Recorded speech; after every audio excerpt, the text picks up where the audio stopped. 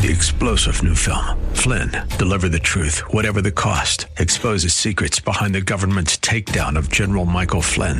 Flynn knew what the intel world had been up to. He ordered the first audit of the use of contractors. This set off alarm bells. He told the truth. He was the most dangerous person for Donald Trump to hire. They had to get rid of Flynn. Flynn, deliver the truth, whatever the cost. Available now. Watch it today. Go to salemnow.com. salemnow.com. To have faith in God is not a stagnant state. It's a journey. As a believer, we should grow in our knowledge of God and His Word. Walk with Alan Cutting and many other believers as together we walk the believer's journey. Aloha, and welcome to the believer's journey. And really thankful that you're joining us today, that you're following our program, and that you're supporting us with your prayers, your comments, your subscriptions to our ministry. And I have to tell you, I got in last night about 2 o'clock in the morning from Moldova. I'm not sure if I slept 3 hours or 4 hours, but I tell you, my eyes feel like they're heavy. It's been a long morning. If anything could go wrong, it felt like it was going wrong somehow this morning. But I got to have regular breakfast. Today, we're going to talk to you about the Great Commission and about establishing disciples in Jesus. With me, we have from E3 Partners, John Williams. And I'll introduce you. John, say hello. Hello. It's good to be here with you, Alan. So I've known John, 15, 16 years. I don't know how long. Way too long. A long time.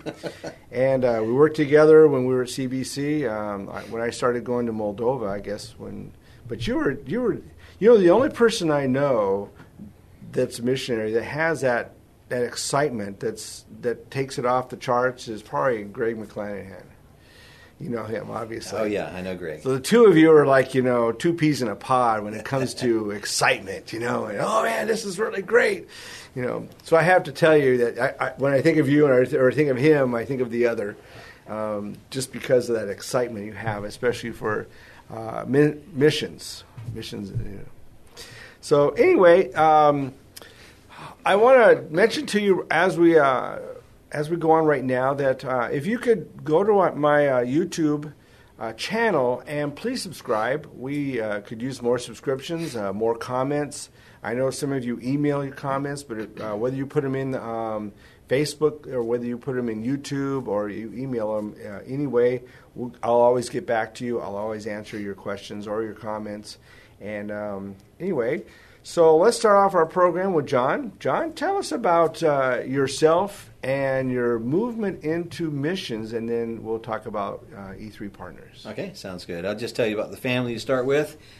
Just hit last week 42 years with my wife, Janelle, and we've got 5 kids, 2 that we had also but passed away just in utero. So we count all 7, and we've got 14 grandkids. So that's a new era in our life over the last several years, is just seeing the family extend. We've lived here in San Antonio for well over 45 years that I've lived here. My wife grew up here. And we found the Lord, both of us, when we were teenagers through Youth for Christ.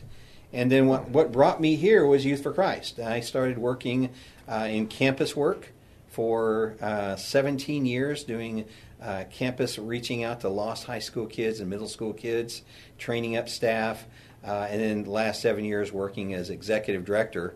And that was prior to me getting involved with international missions.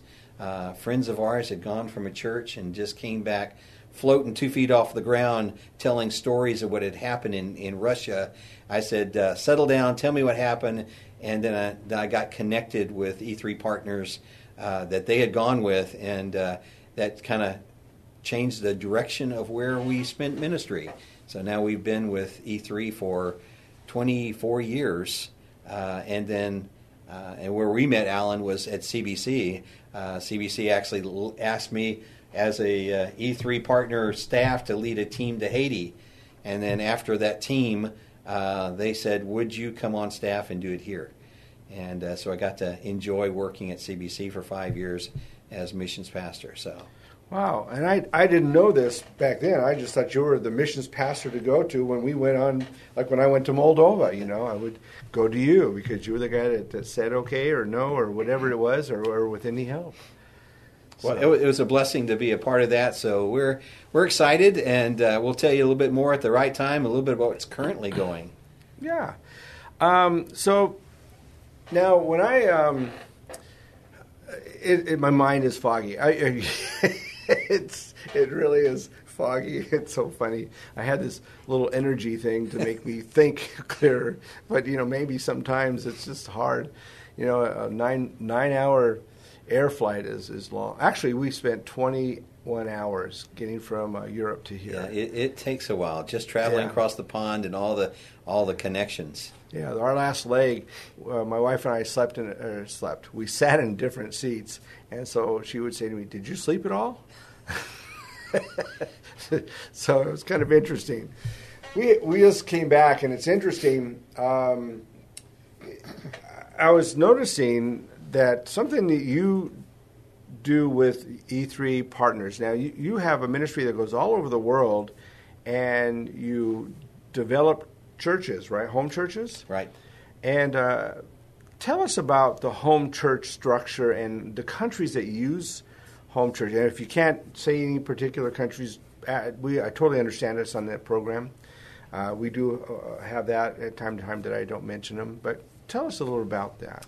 Well, just start with the idea of what Christ, instead of just talking about house churches, really kind of talk about who Christ is and what he did. And when he came, he says, "I will build my church, and the gates of hell will not prevail against it." And you see the birth of the church at Pentecost, and 3,000 believers come to know Christ. And then they met daily in the temple courts and then house to house. So the early structure of the church was to use whatever is available to meet, to gather in Jesus' name.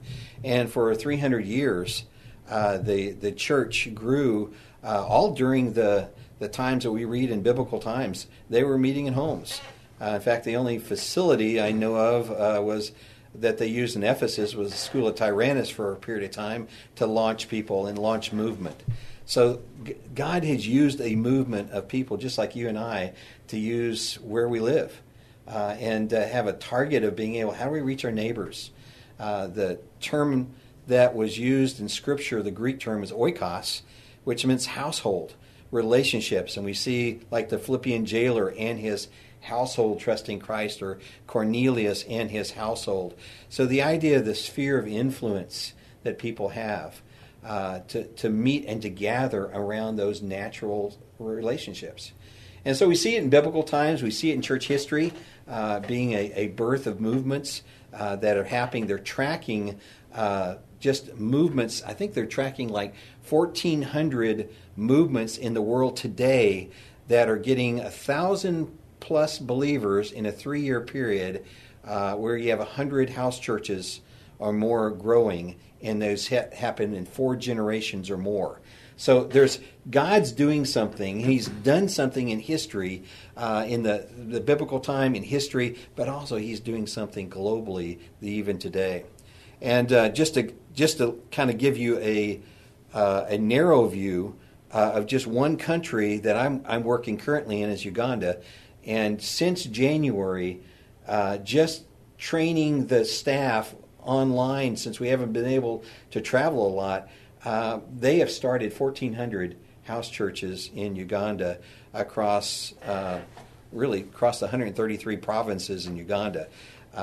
And so it's just normal people like you and me learning how to share with their neighbor, and when they say yes to Jesus, knowing what to do, how to share the gospel, how to share and disciple new believers, how to gather them.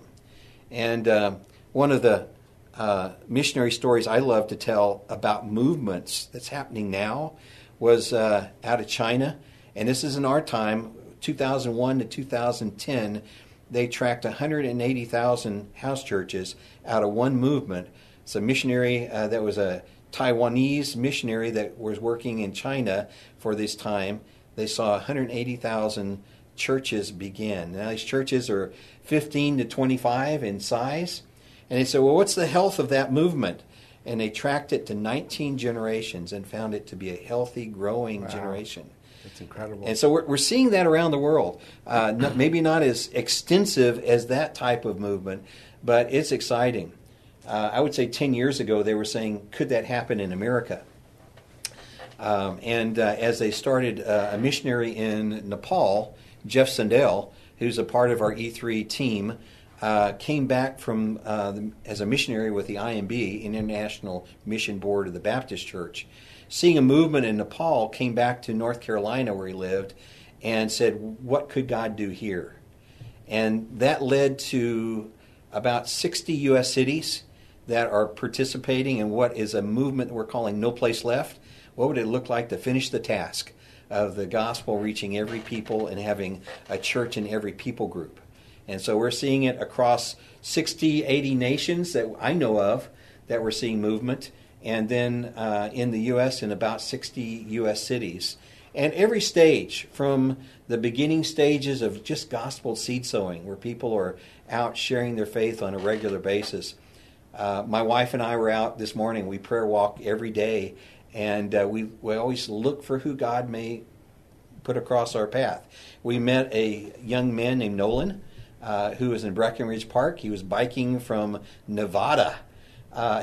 That's a long bike trip. We met him and shared Christ with him, and he wasn't ready yet to trust Christ, but he's going to be in for a couple more days. And we said, hey, can we do coffee in a day? Yeah, let's do that. His dad's going to come in on Saturday, and we're hopefully get with him as well. So just equipping people to share the story of Jesus, to share their testimony of changed lives, and then when a person responds, knowing what to do. And that's what we do, is that equipping people to feel confident and competent to share the good news of Jesus. You know, it's interesting. Besides a Bible teacher, I'm also a health nut, and not health nut. No, I'm not. I eat pizza. See, I told you I was foggy. I'm history. I guess the two H's, health and history. I'm a history buff, and I've taught history in school and so forth. But the interesting thing is, reading about the early, like first and second century, right. And you always wonder. I always wondered how the early church began on Sundays, and here you read that they were in homes, I guess in temple courts and in their homes, and when they were persecuted and drug out of the homes on the Sabbath, which was the Saturday, they moved it to Sunday so they can try to hide from the persecution, which became your home churches. Yeah. And that's when it began, and it is in the early church. So it has roots all the way back to the disciples. Yeah, you'll see Paul writing the letters, and he'll say, and greet the church that meets in your home. Yeah. You'll see that numerous times. And then you'll even see Jewish people of faith that after trusting Christ, going right next door. I think it was Crispus after he was synagogue leader, trusted Christ, and he started a house church next door to the synagogue. Yeah. So God has used people just to say, instead of thinking, let's spend millions of dollars in buildings, and I'm definitely not against buildings, but I highly recommend people to use what God's given you. Yeah. I work with Campus Crusade for Christ in Moldova pretty extensively, and they have a program where they're trying to build home churches, and they have a goal of trying to do a certain amount of home churches, and then they duplicate them once they get too big or big enough, and they train the leaders to take on the new home church.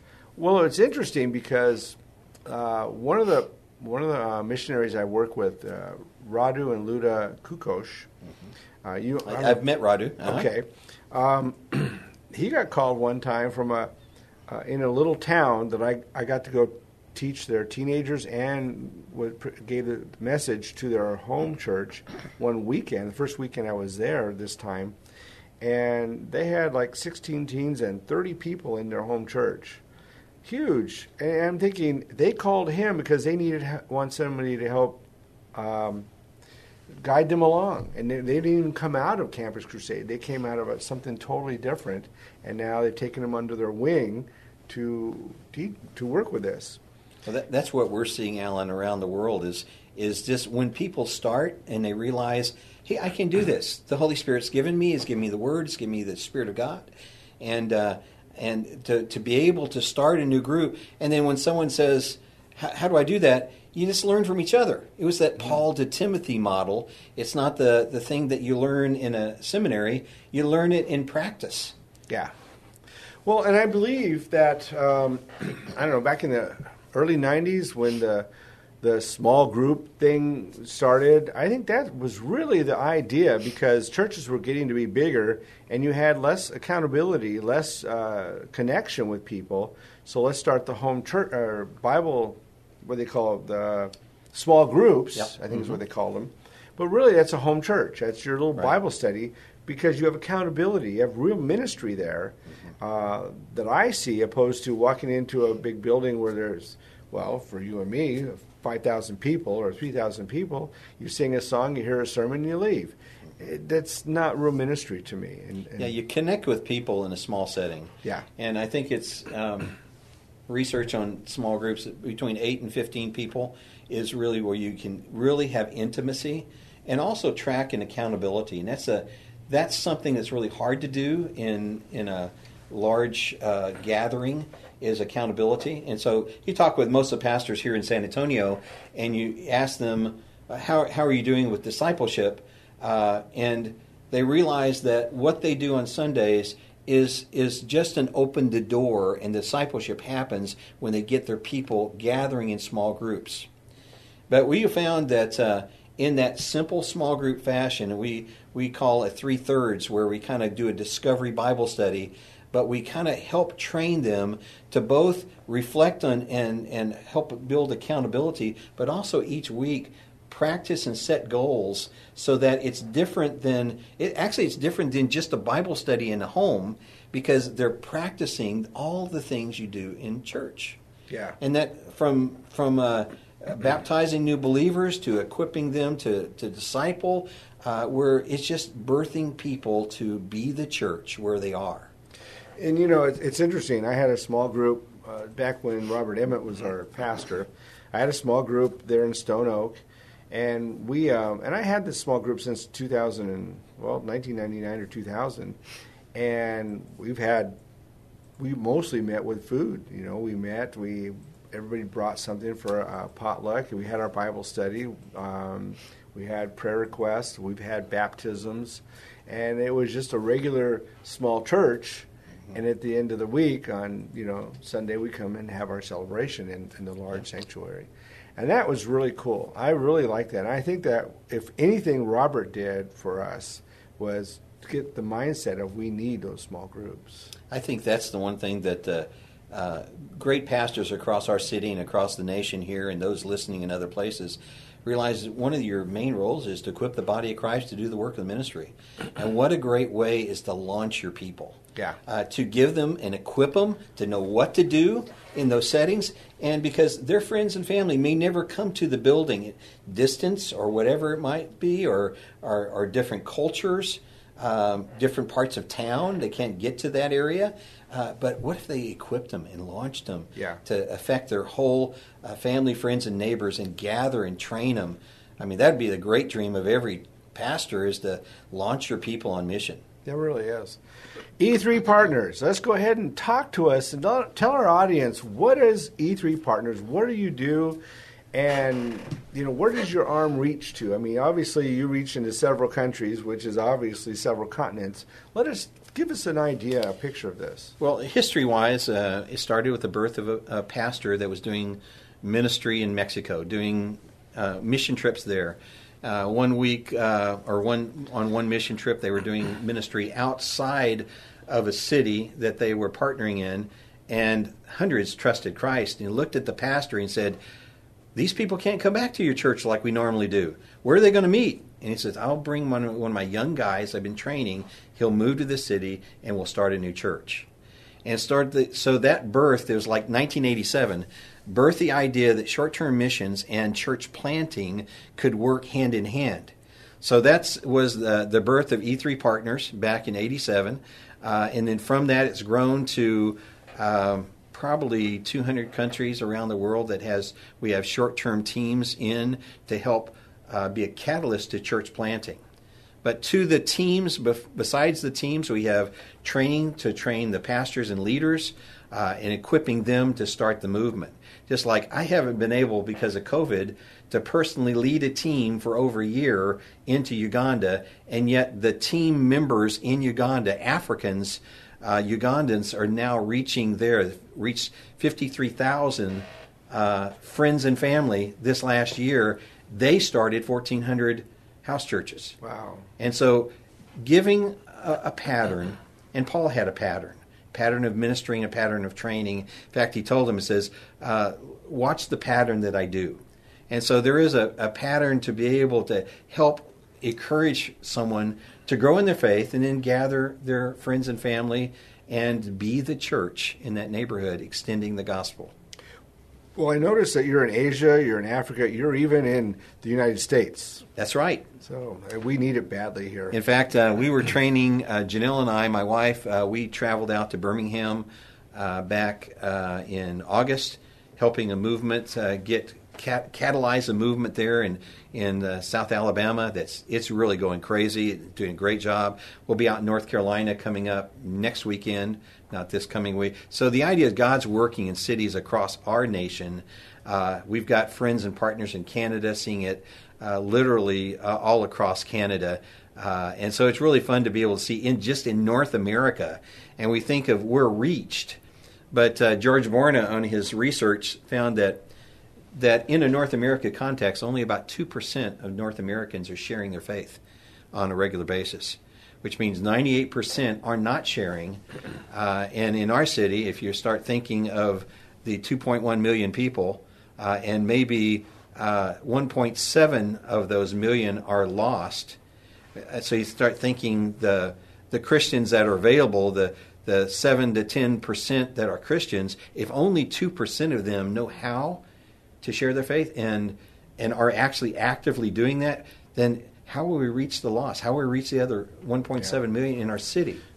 So equipping more to be able to send them and empower them to be the church where they are. I noticed something when I was in Moldova.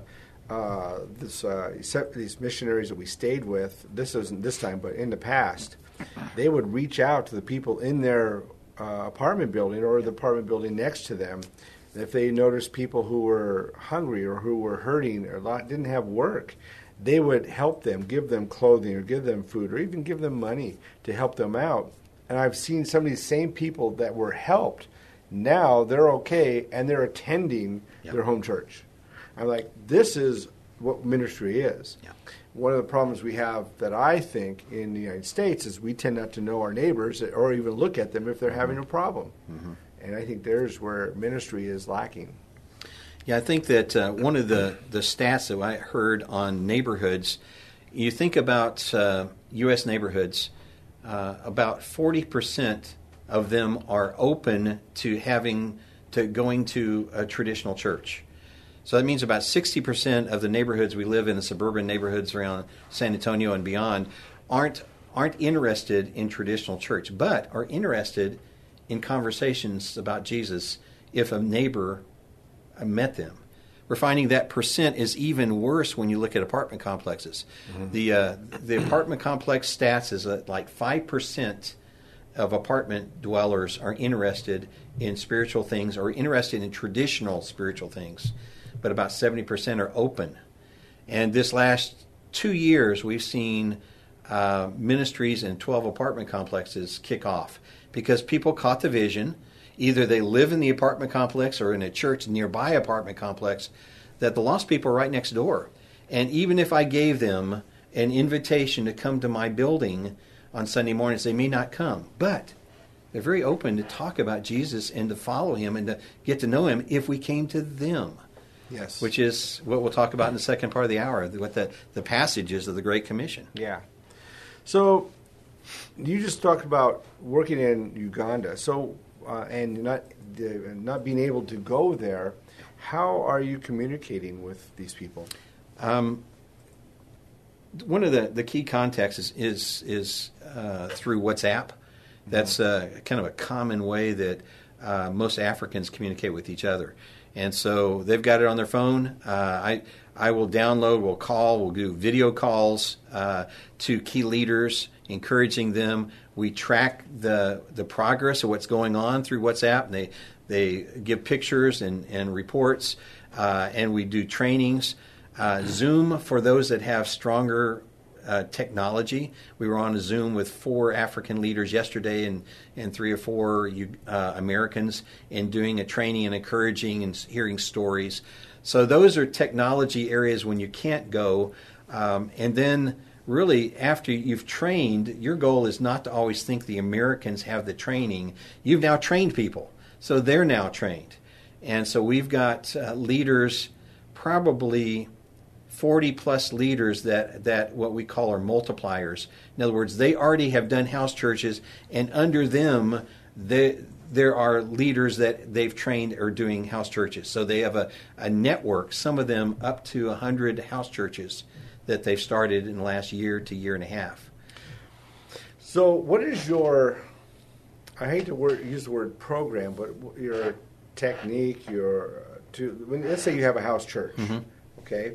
And it grows to, you say 8 to 10 is where you want it, and if it gets bigger, you have to split it to make a new house church. Is that correct? Yeah, I probably wouldn't use the word split as much as motivate and encourage them to multiply. So you start thinking division always makes it things like you're dividing the existing group. But what we do is, say you had a group of 10 people, and 2 of them kind of go, hey, my friends can't come here. It's too far, the distance, the culture, whatever is the barrier. Well, you equip them. And then maybe I would go with them to their neighborhood and help them start it. But they may still attend my house church to learn how to do it and to model it. And then, so a lot of times they may be involved with a couple groups to learn, where kind of a Paul to Timothy, where they're learning from me how to do it. In our house church of about 12 people, we've probably seen 6 house churches begin. But they still attend our house church because they get the nurture, the care, the coaching, and just the celebration of what God's doing in their neighborhoods. So when they struggle, they come back with stories of how they need help. They are celebrating God's leading. And so we get stories all the time out of our small house church, what God's doing. So to empower and multiply rather than divide. Okay. And the reason I use divide is because I guess that's what I've always learned, is that you get to be too big, you've got to keep it a little smaller, and then you divide that. So if it's what you're talking about, I really like that. I like that program. It's basically, you start with helping people focus on the lost and feel confident to share their story and Christ's story. We have a basic training we give to anybody, one-on-one or a small group. It goes through 4 questions. Why should I share? Who would I share with? What would I say? And when am I going to get started? And we found, whether we're doing that over a coffee with somebody at Starbucks, or Black Rifle, or whoever we're promoting these days, but the idea of you can train, or a small group. In fact, we've got churches all the time that invite us to come and to train a group in their church how to catch the vision. Yeah. Another set of training that helps to build both the training and outreach is we'll do a gospel conversations training with the church, which is like a Saturday, kind of 9 to 3, that involves outreach. And we'll do that with the church like 3 times during a year, building that culture of outreach into a church. So we're definitely not opposed to traditional church. We're helping partner with churches to reach the community and multiply from house church to house church, and legacy brick and mortar church to house churches out into the communities. Empower the people to do the work of the ministry. You know, it's interesting because the only thing I have a problem with in larger churches is when you have your leadership that don't have any accountability. When a pastor can fire their own staff, or rather not just staff, but elders or whatever they want to do without accountability, that's where I have the issue, because I think everybody needs accountability somewhere. Yeah, I think that, and accountability happens when people desire it and are willing to receive and give it. Mm-hmm. And so and you can do that in a smaller structure. You can have many accountable groups in a larger structure, but you're right, there needs to have that personal accountability for both sharing your faith and also just the idea of following Christ and how you're maturing and helping each other follow Him more clearly. Yeah. And I understand there was accountability even in the early church. I mean, Peter obviously, we read about Paul chastising Peter for Peter's conduct. Yeah. Even the apostles had, accountability to one another. And that story of Ananias and Sapphira was kind of a heavy accountability thing going on there. Yes. But you're right. They held each other accountable as leaders with each other.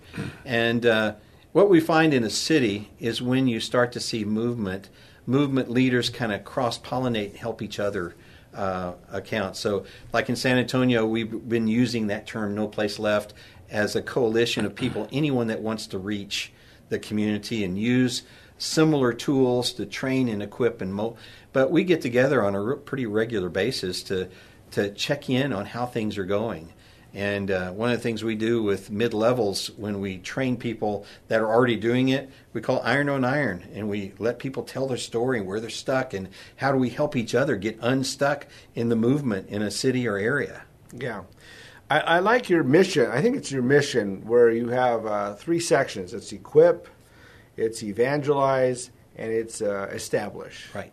One of the issues I've brought to the attention of one group one time is that you're giving the gospel, winning them to Christ, and you say, all right, you're good, and they go on, and there's no establishing.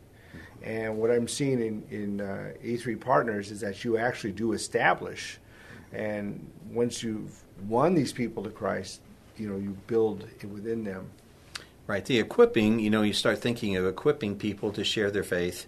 That's a key aspect of getting that 98% of Christians that aren't sharing, getting them more competent and confident to share, but then knowing what to do when people respond.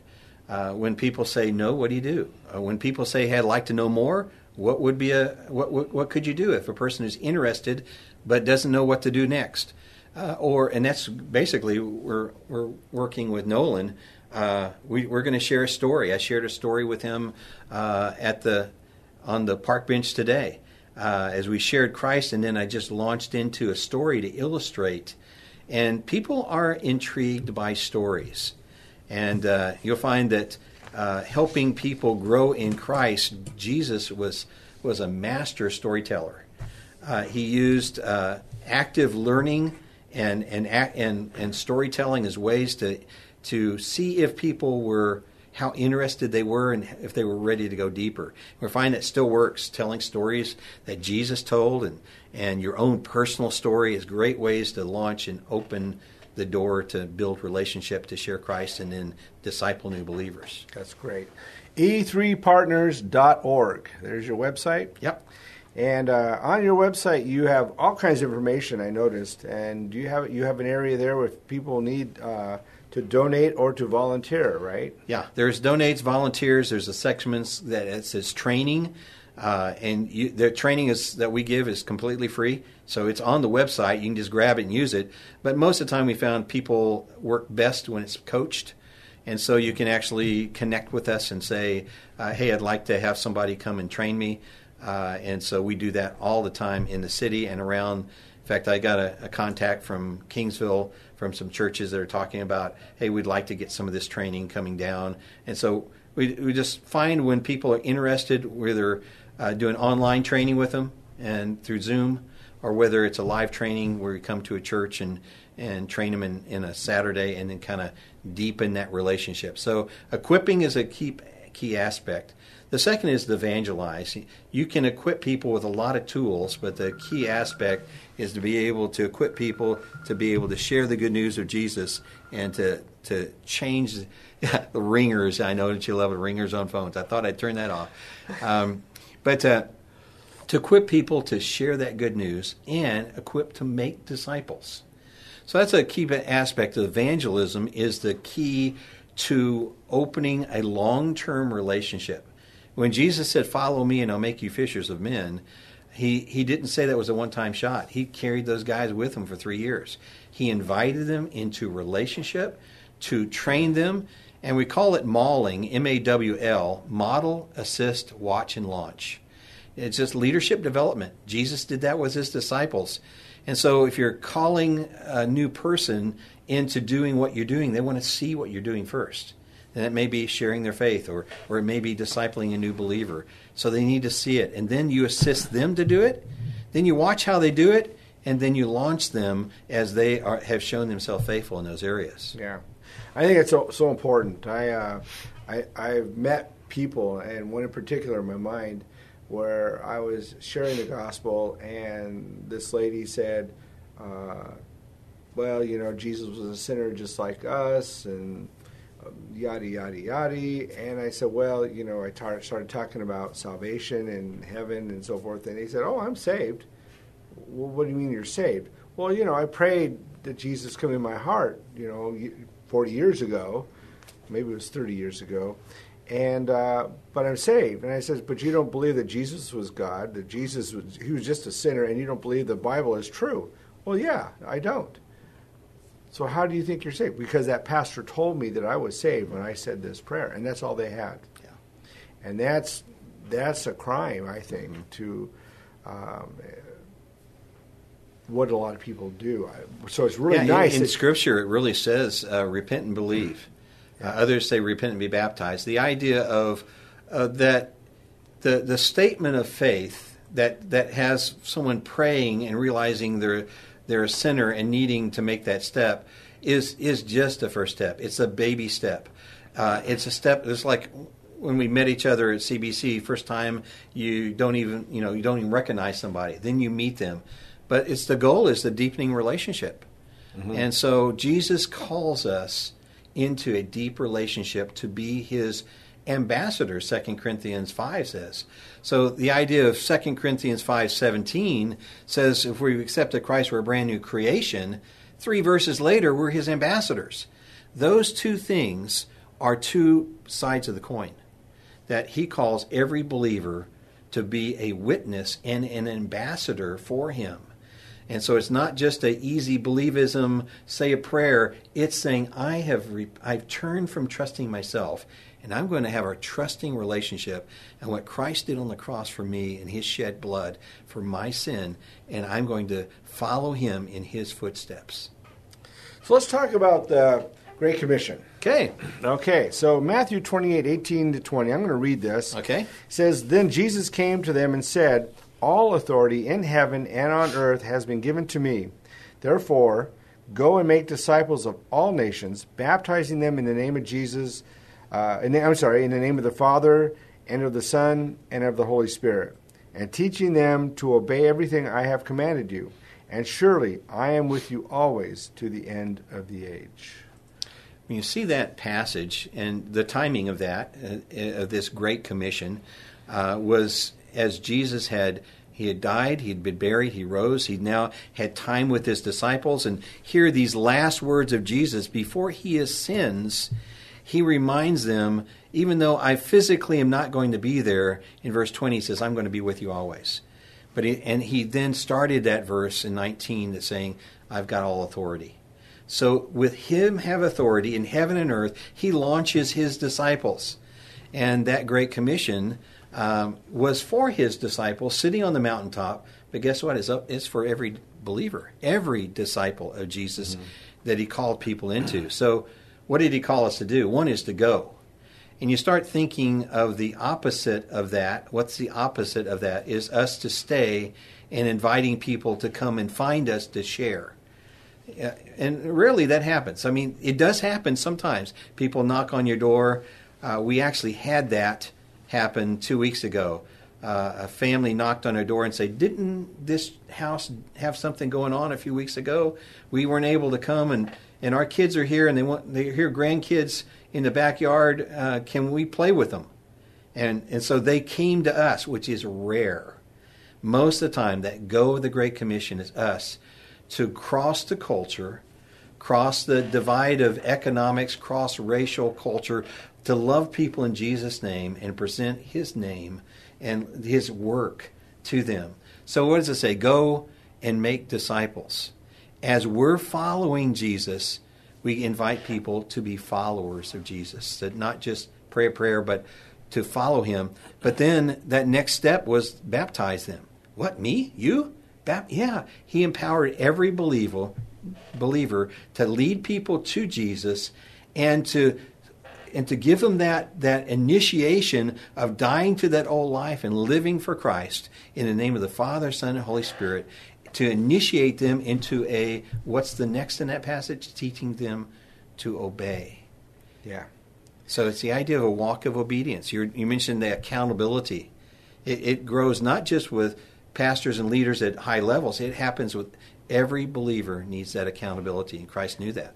Well, and I'm wondering if sometimes maybe, I don't know, the word disciple is interesting, because I think some people think that maybe a disciple is just somebody who is a believer, but what does that mean? Basically a disciple is a student, is somebody who follows. Yeah. To believe is an active verb, which means to actively follow the teachings of the Bible, of God, and it's an action verb. So really, when we say make disciples, we're talking about making people who will actually follow, choose to follow and become this. What does a student do? It becomes like their teacher. Right. And I think that's, I see more missionary organizations. I see more churches now, mostly in mission organizations, actually taking the role of creating disciples rather than just, here you are, you say the prayer, thank you, goodbye. They're doing a lot better job lately. Yeah, well, that was the commission, is to make disciples. And as you notice, as you said, it's more than just a convert, a person that has made a point where they realize they need this salvation that Christ offers, but the person that follows Him. And He invited them, to follow Him, and He'll make you fishers of men. So the idea of discipleship is following the steps of Jesus. And it was like, a better word probably in our mindset would be apprentice. If you were a master an electrician, you bring someone as a journeyman or an apprentice under you to learn that, and then they test with their skill set that they've learned. Too many times we think that teaching is all, and teaching and training is kind of a little different. Teaching is information that builds knowledge, and knowledge is great to know the truth and to know it's accurate. But we also need to train, which trains skills. And skills takes repetition. If you had a skill to play a musical instrument or a sport, it takes repetition to develop that skill individually and then with others. And so when He calls us into a relationship, we are His disciple, but He involves us in making disciples, so it's a community. And that's where the church was meant to birth out of, a community of people following Jesus together and helping and being like iron sharpening iron, encouraging each other. When someone falls, you lift them up. When they are doing great, you celebrate. Yeah. And I teach this a lot. I say this a lot in a lot of the areas I go to, even on this program, that I encourage people to read the book of 1 John, because 1 John teaches us about how we live in the community and how it's utmost importance. And in Ephesians 4, why do we gather together? Well, it's to equip, it's to build up, it's to pray for and help each other to go out and be strong and build the kingdom of God. And here you have the two areas, and it's all there. Yeah, so this Great Commission is, and if we look at it historically, it truly was what Christ initiated to birth out of that Israeli area to birth to the nations. And we see that at Acts 2, when the church was birthed, them all the nations that had come to Jerusalem for the Pentecost celebration, then equipping, bringing them, and then launching them back out. They took the gospel.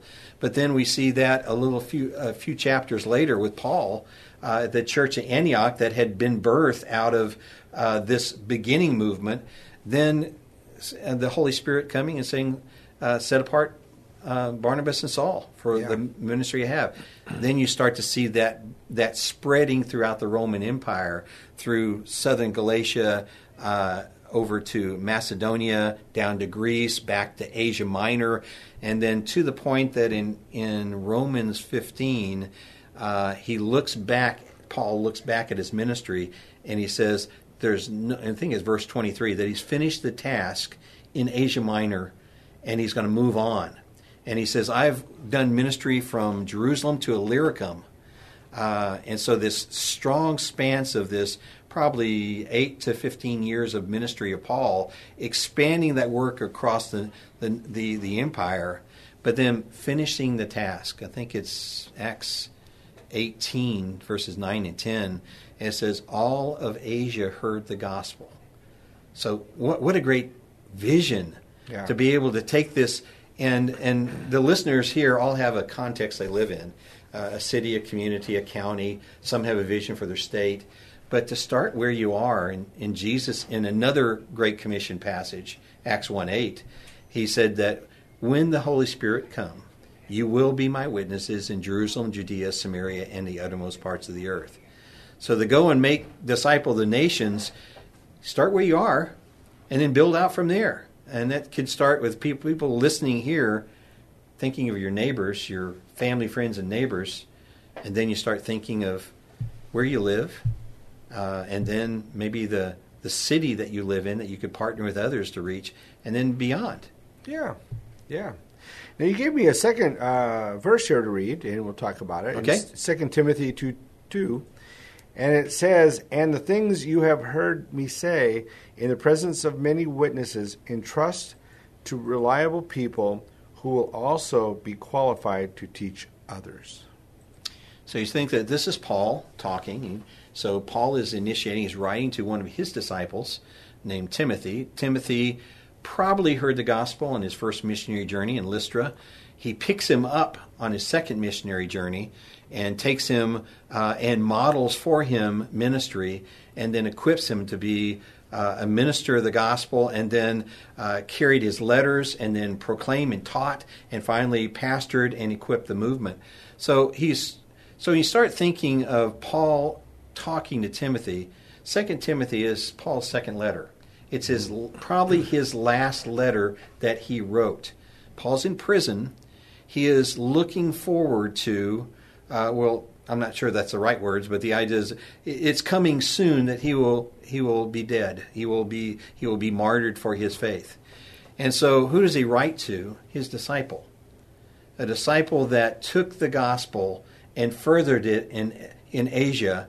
And Timothy was probably pastored early the Ephesian church and extended the movement in that particular area. So Paul to Timothy, but he says to Timothy, find faithful or reliable people. Mm-hmm. So Timothy is doing the work, and says, of the work you're looking for, of the work you're doing, look for people who are catching it and practicing it. Spend more time with them. Find those reliable people. Train them to reach others. So when we think of discipleship shouldn't think of one generation. Paul actually was thinking 4 generations. His disciple. And he modeled that. He actually learned it from Jesus when Jesus at the Last Supper, when he was with his disciples, in John 17, verse 20, he is praying the high priestly prayer over his disciples, and he's saying, I pray for them, but not only for them, but also for those that will hear the message through them. Jesus was praying for his disciple. He's praying for us. Mm-hmm. So when we lead people to Christ, we should start praying for their disciples and their disciples that would come. And it gives us a long-term vision. You were talking about the people stopping the gospel at a person praying the prayer. But if you stay with people long enough to see your disciples disciple, you're thinking long-term investment into lives. Yeah. I remember when I first became a believer, I was 16-something years old, and I was so excited. I went to the parks. I took a friend with me, or two friends with me, and we would go bother people on blankets having picnics, and I would talk to them, and just, ask them, do you know where you're going if you die today? And I had no training. I didn't even have a Bible. I just was excited. And then I think eventually I just started to learn more, to understand more, because I know I said some things probably that weren't real accurate. What about people have never heard the Bible? Oh, they're going to hell because they didn't trust in Jesus, And so I had to really learn, I need, back that up. Let me retrain myself. And but that excitement, hopefully should live on with people. I mean, yeah, exactly. You should, and that's the thing with the disciple. You help them. How will they learn? You kind of you got the zealousness and knowing that you're supposed to do it. You went to go share with what you knew at the time. But if you had a disciple that said, "Hey, go with me," and he trained you how to engage a conversation. Yeah. And we're finding a lot of times people. That's the hardest thing. Is open a conversation. How do you begin? But it's really neat. When I had a friend of mine, one of my disciples named John, and he said, I went to trainings and heard what to do, but until I went to a door or went with my friend that was mentoring me, and I saw him do it, and I realized, I can do that. It was such a barrier until he saw it. So that's a part of discipling. An apprentice, you don't invite an apprentice to go work on your electrical work with never having seen you do that as a master craftsman. And so they see you do it, and then the small task. And so we need to take the people every step of the way. And I find that those are basically 4 or 5 steps in Jesus' pattern. One is Jesus came into lost worlds. He came into, Luke 19:10, Son of Man came to seek and save the lost. So he was coming into the world to seek lostness, and then he invited his disciples to come into that lost world with him, and they saw him engage lostness. They saw him proclaim the gospel of the kingdom. They saw him as he called people to follow him and make disciples. They saw early church formation. Now, that was kind of the early things that would gather as he was discipling for them and then equipping them. But he also had leadership development. You think Jesus involved entry, gospel sharing, discipleship, church gathering, and leadership development. And every ministry that is following Jesus should have that thorough view of equipping people to the point of leadership development, starting with where they are, not knowing Christ, all the way to the point of using their gifts in leadership. Sounds like a book. Yeah, it's called the Bible. But yeah, there is a variety of great tools out there and people that have followed the story of Jesus and watched how he did it and then communicated that out. And I think that's really true. I think when we see this, the idea of equipping, and then we have the idea of those who are equipped to evangelize, the establishing is huge. Mm-hmm. I think it's absolutely so important that we become established and we teach others to establish. Yeah, that idea of establishing the church. When you think you establish something, you're building a foundation. You're help it to grow and to mature off of that. And we're finding that that establishing both is in doctrine, because people say, well, how do you know that they're teaching the right things? Well, you stay with people longer, and you help give them the tools to grow at the stage they need. You help to establish truth in their life. But I also find that when you look at even Acts 2, a birth of new church, what did they do in Acts 2, verses 42 through 47?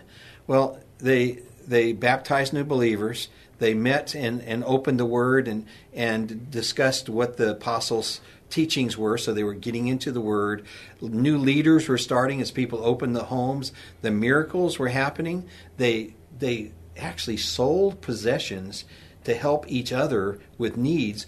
They were proclaiming the gospel so much. There were praise going on, prayer going on, and it says people were believing the Lord daily, those that were being saved.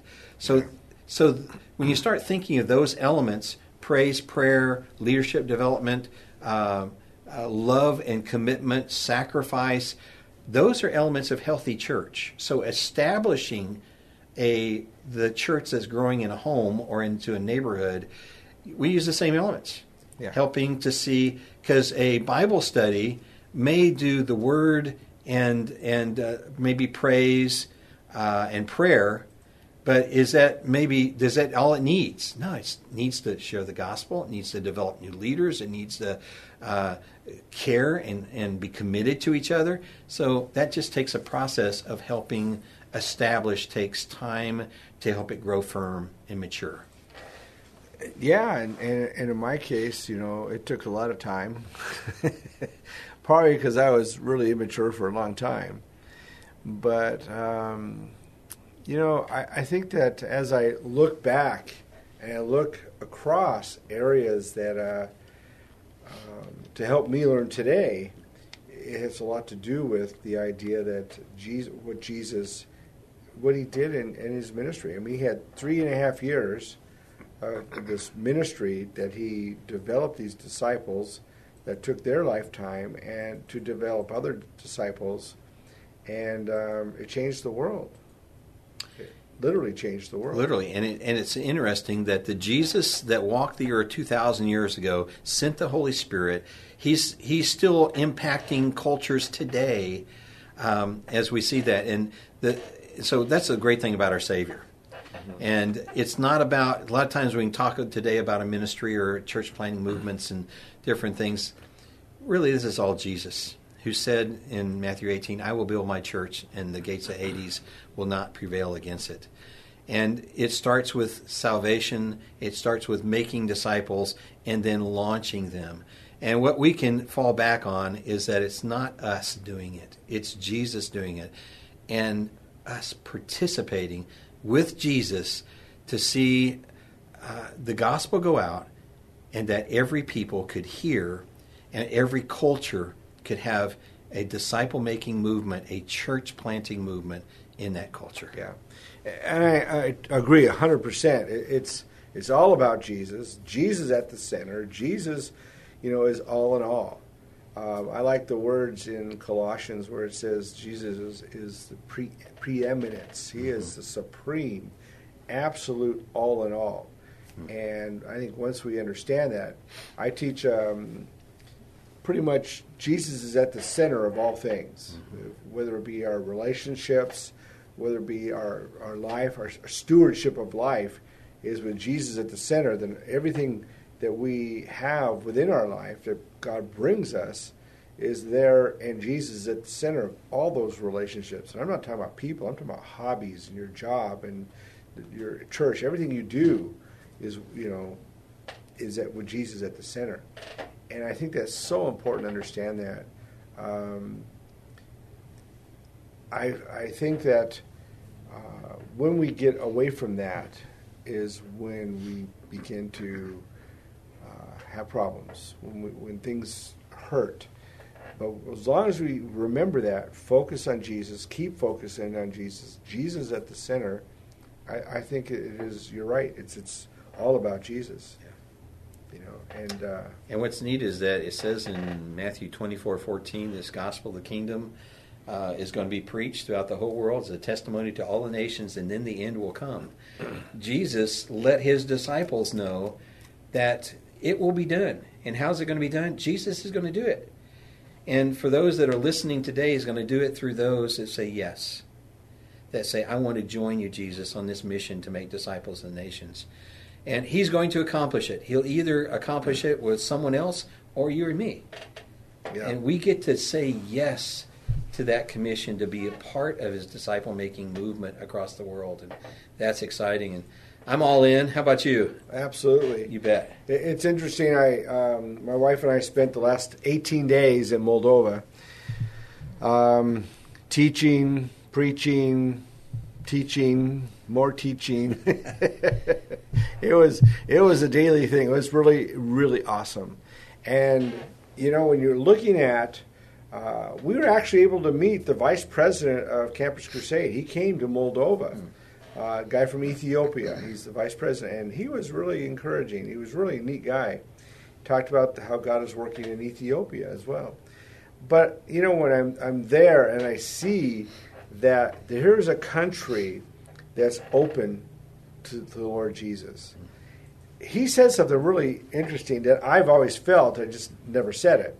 Is that the whole country's open to Jesus, but we don't know for how long. And that's important. We need to take it by the horns where we're here. Because, we look at our country today, the United States, we're not as open to Jesus as a lot of places in the world are. And that's why we have missionaries coming to our country. So, it's great to have you, John. It's just an honor to have you on my program, I have to tell you. So, well, it's a blessing to be with you and just hear what God's doing and say yes. So thanks for letting me be with you today. Well, thank you for coming. And thank you for joining us. Everybody have a wonderful day, a wonderful week. We'll see you next time. Aloha. Alan Cutting and the Believer's Journey radio program seeks to teach the Word of God in a clear and practical manner. For more information, please visit the podcast page at am630theword.com.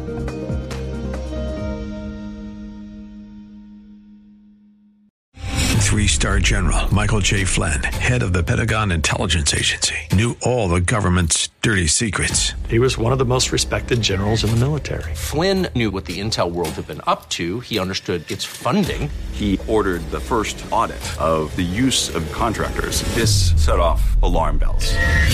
The explosive new documentary, Flynn, Deliver the Truth, Whatever the Cost, uncovers the facts behind this scandal. Flynn told the truth. He was the most dangerous person for Donald Trump to hire. I find out the worst enemy that I'm going to face in my life is right here in America. They took my assessment and they wanted me to change it. And I was like, I'm not changing it. They had to get rid of Flynn.